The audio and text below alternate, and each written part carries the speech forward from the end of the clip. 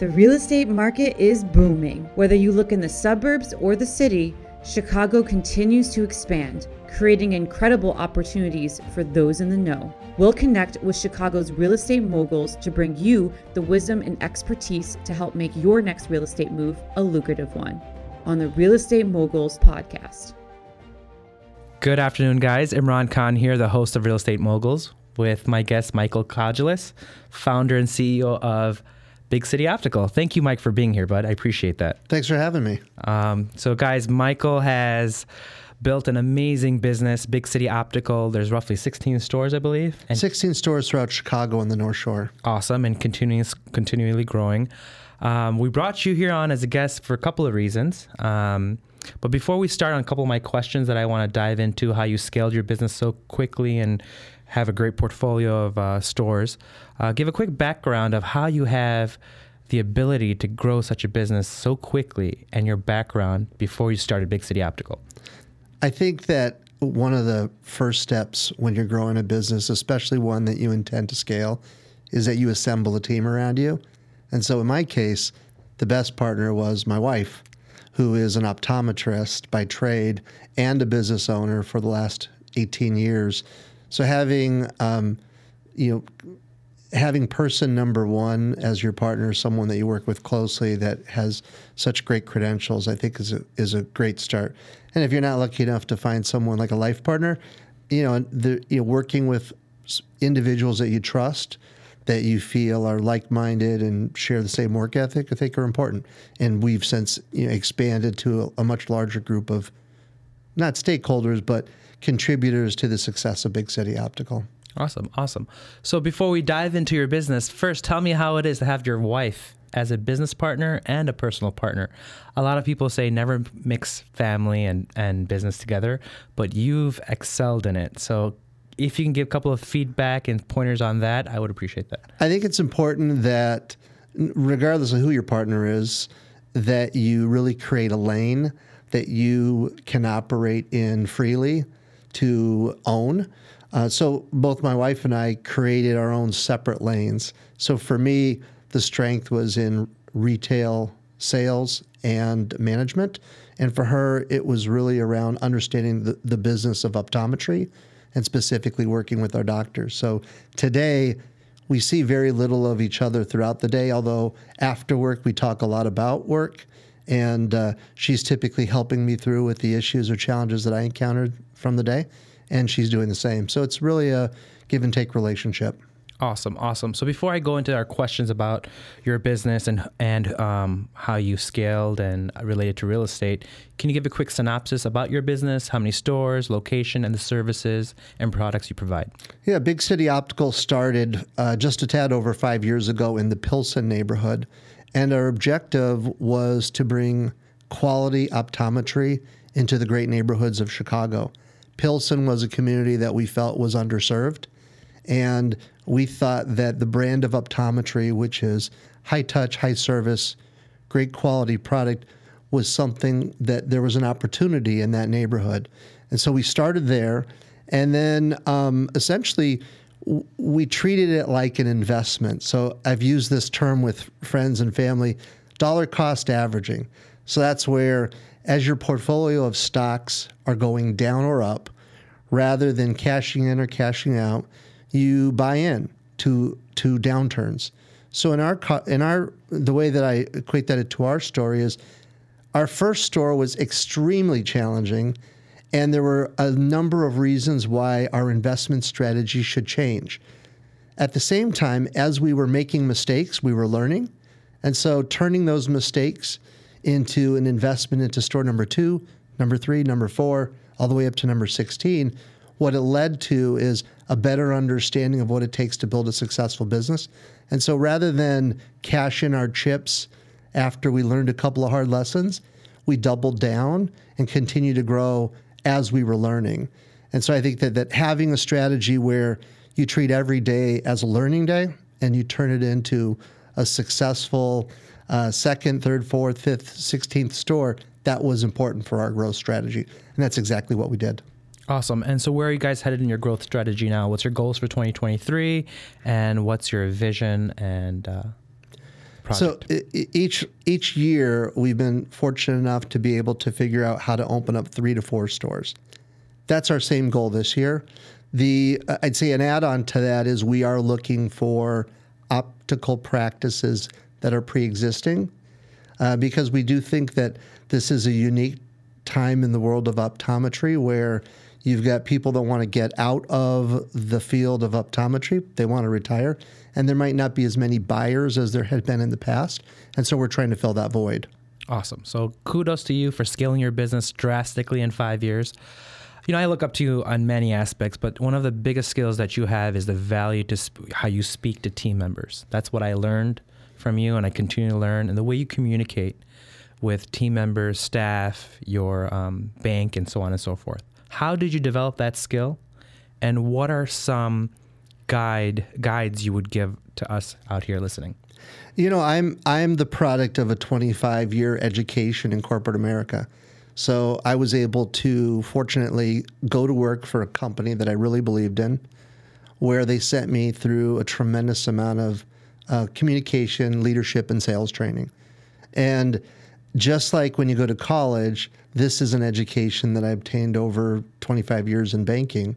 And when I went into this role of being an entrepreneur, that was the piece that Rasa and I both agreed is what I had to bring to the table. It'd be easy to start a business and not know anything. And if you didn't have the experience of learning how to manage people, then I would always express a caution to a person around doing so, because I think it's very common for people to leave corporate America and try to start their own business and maybe struggle. In my case, I thought to myself, what did I learn from the last 25 years? And it was feeling comfortable leading large groups of people. And so I always knew that in order for Big City Optical to ultimately meet my professional expectations, I needed to build a team that felt the same as the team I was leading in corporate America. And that's, awesome. We're still working towards that. Great. And one of the things you mentioned is 25 years of training, and you said sales. I want you to emphasize and elaborate on that a little bit more, because real estate, in this podcast, we have a lot of real estate professionals, and sales is a very important aspect. So what training did you receive to perfect the sales? If I were to simplify the lesson that I bring every day, the lesson is that you've got to become laser focused on the only thing that matters. And so for us in our business, what we learned is the only thing that really mattered was the number of patient care exams, eye exams we did on a daily basis. And so all of my activities have been focused around how do I drive in more eye exams, whether it's the marketing that we do, or when people walk into the store and they're kicking the tires, how do we convert people from shoppers to buyers? And so because we had that laser focus with that one specific skill or aspect of growing the business, we knew we had something, because we knew patient count and exams was critical. And that's something that I learned from sales, is you always hear the terminology sales as a numbers game. And so what does that really mean? I think that, the way that we started working with our current commercial real estate agents is that we were just a list of interested people trying to lease different space. And they were the first real estate brokers that sort of took the time to understand what our business was all about. And in turn, we've since, signed a number of leases with their assistants. And I think that, understand where you're at, what part of the real estate paradigm you're trying to master, and then figure out what's the one thing that matters, and then just go after that. Awesome. So a couple of things. Let's talk about the real estate side of it. You're, 16 stores, anticipating 3 or 4 more this year. What are the 5 criterias that you're looking for? Because I know when we chat over drinks, you can say a location, a storefront, and you can talk price per square foot. What are your triggers or factors or elements you're looking at when you find that store? The first thing for me is that I don't want to have to advertise so that people can find my location. And so I prioritize location. And based on the profile of the location and the clients that are around it, that will kind of drive how much I'm willing to spend on a monthly basis. Now, the people around me, the real estate brokers that I work with, they talk in price per square foot quite a bit, and I've had to learn that game. At the end of the day, it's really about, can I afford to pay the rent and the taxes, common area insurance and all that? Can I afford to pay that with the business I'm able to grow? What I've learned is that while I do have some leases that are gross leases, which essentially means I have no risk of taxes or any other fees being passed on by the owner, even though those are great deals, those haven't always been the most amazing locations. And so now we're at a place where we look for co-tenancy. So if we're near a Lululemon, a Gap, a Blue Mercury, a Sweet Greens, those are places that have clients that we want. And so we want to be around them because, as a small business, we still watch how we spend our money, and we advertise, but still probably not at the same level as a Warby Parker or as a Sweet Green. And so that's where, if you're in the right area, you automatically bring in folks. The other part of it is that as a business owner, trying to assemble a team of people around you that are there to help you, they really have to be able to repeat back to me what they understand about my business. The people that we work with are people that have demonstrated to us that they've taken the time to learn about our business. And they've done it through investigating it on their own or through asking myself or my wife the right types of questions. And we want people that know and understand our business so that when they bring us a place that they recommend, we can really value their feedback and their recommendation because they've taken the time to get to learn our business. When those two things are happening, price per square foot and all that, it all works out in the end. It's really about building a successful business. And, let's say we pay $200 per square foot. If the business can support that, then who cares? So we are not that focused on price per square foot. It's more around the opportunity and the business that we can grow in the neighborhoods that we're in. Awesome. So you mentioned gross rents versus triple net. Correct. Triple net leases. Just to give a quick synopsis, gross rent means X. Yeah, you add it all in. So gross, it's just like when you rented your first apartment. They tell you what the monthly cost is, and you just pay that. Triple net is where they say this is your base rent, and then here are the additional costs, which today are X, but tomorrow they could be higher or lower, and you own the risk of that change. The biggest risk is taxes. So we have had some triple net leases where, 3 months into it, we felt like we had a totally great deal, but then what happened was our taxes doubled. So if I owned the real estate, that doesn't affect me at all. But as a leaser of the real estate, knowing that I have the responsibility of paying taxes, that affects me. And so that's where, the things that we do now is if there's been recently an exchange in ownership of a commercial, strip mall, we know that could affect our rent because that's typically when the state reassesses the value. Awesome. So out of your 16 stores, how many are triple net and how many are gross? I think that we're lucky enough to have about a quarter of our stores are gross rents. And that's what you prefer? We would prefer that. Fixed. Okay. Yeah, and I would say that as a business owner, never be afraid to ask for ideally what you want, because sometimes you'd be surprised that you have a landlord that's willing to give it to you. And so we always ask for it. Many of the locations that we go into today are not owned by my neighbors. They're owned by big companies that the people sit somewhere else. So when something is professionally managed at that level, most of the time it's going to be a triple net lease. But, that's where I think that's where the boots on the ground make a difference. So, what I'm famous for is I drive into a neighborhood that I would like to open a store, and then I just have coffee there every single day. And I start to understand the traffic patterns, not by what people tell me, but by what I can see. And then you look for handwritten signs. So that's been one of my strategies. You're not still though with the co-tenancy that we're looking for. Don't get me wrong. I think the value of advice from a professional is absolutely important. And so the commercial real estate brokers that we work with are people that really know the neighborhoods, and they know the owners of the buildings. And so many times you can be given a heads up on something that's coming available that truly is a premium that you want. And when you get early information like that, that can really turn into an amazing location. I mean, recently, our most recent store on Ontario Street, right across from Northwestern Hospital, this has been a store that from day number one, we opened it and we did well. There's almost no retail level commercial property in the Streeterville neighborhood. This was one of the few that we found out about it before it came on the market.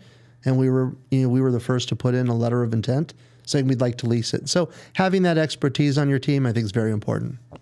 Will you take information for stores that are not on the market yet from other prospective commercial brokers? Is it okay if they reach out to you, say, hey, we have a potential lease expiring 3 to 6 months from now. I think Big City Optical would be a great fit. Is that an avenue for real estate brokers to reach you out for? It is. So I would say that the two brokers that I work with today, would obviously, I think that their desire would always be, hey, you're exclusive. And I would say that I'm pretty protective of people on my team. And so to a large extent, I do feel like I'm exclusive to them. But I've also shared with the team, look, if someone comes along with an amazing opportunity and you didn't bring it to me first, then beware, because I am looking for amazing opportunities and value. I'd say my brokers today do an amazing job at that. But I also know that, because I'm out there looking, there have been times I've come across properties that are not represented, and I've picked up the phone to my brokers and said, hey, will you take this over and do the vetting? And so they will do the vetting, and then they obviously earn it. I'd say it'd be different if someone brought me something. I would entertain a conversation, and I certainly would not say no to something that was a great value just because someone that I don't normally work with brings it to me. Awesome.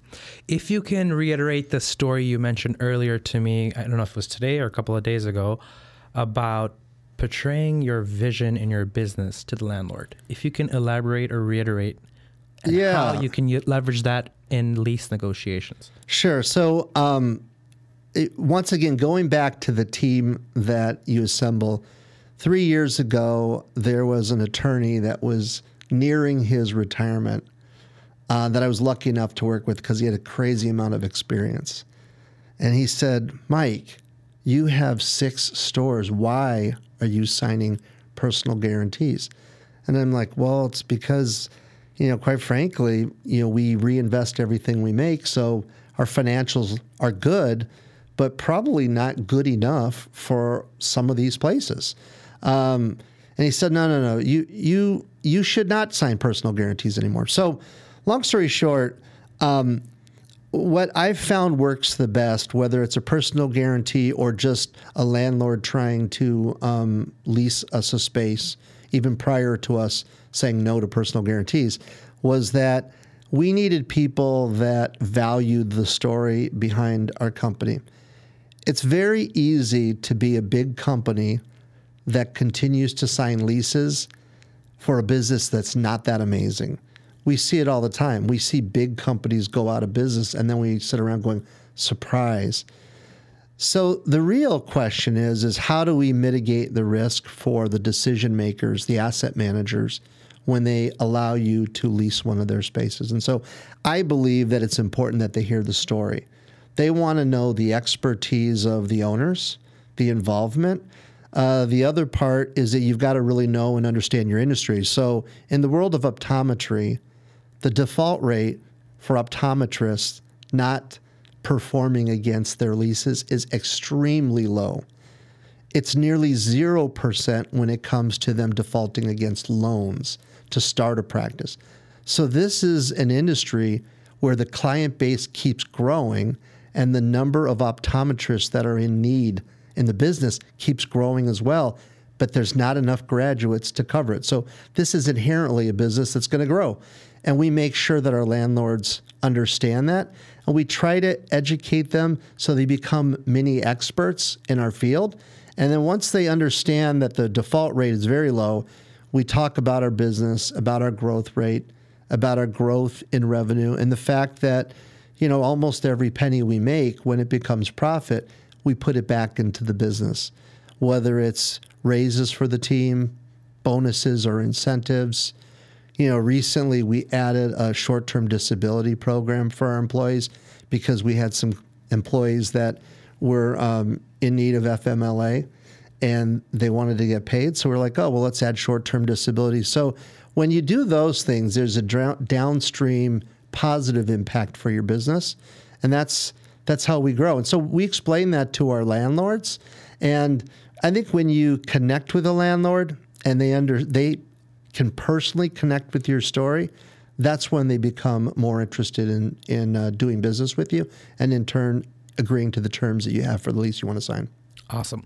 And real quick before we call it to an end, a lot of entrepreneurs, real estate people want to start their own business, get into a business, an office space. What are the top 3 pitches you would make or decisions or feedback you would give to get the ball rolling? Number 1, I would say take an assessment of your personal strengths and make sure that the business that you start supports that personal strength. So that's what Ross and I did. She was an expert in optometry, and I was an expert in people management and in retail sales. So it was a strong fit for us. The second thing I would do is I wouldn't let early failure stop you from doing the next part of that business. So in our case, for all intents and purposes, our first store and maybe even our second store would be considered failures. They took a long time to become profitable. But when we leaned into it and opened 3, 4, 5, and 6, and we did not get scared away by the fact that we made mistakes on the first couple, it allowed for us to not make those mistakes and, in essence, to make more profitable. We dollar cost averaging. We added more profitable practices, which supported the first couple of stores, and in turn giving those first couple stores to become busier like they are today. And then the third thing is, I think be open to listening, genuinely listening to people's advice and feedback. And you can't go into a conversation thinking that you know everything. Truly be open to being vulnerable and knowing your own personal shortfalls so that you can listen to advice from others and, maybe incorporate it into what you do. Awesome. Thank you for being here today. And how do people get a hold of you? So at Big City Optical, the best way to get a hold of us and to book appointments is go to our website, bigcityoptical.com. That'll tell you a lot about our company, where our stores are located, and it even gives you the ability to book online an eye exam. Awesome, Mike. Thank you, and God bless on your continued growth, and looking forward to many more stores, guys. Thanks, Imran.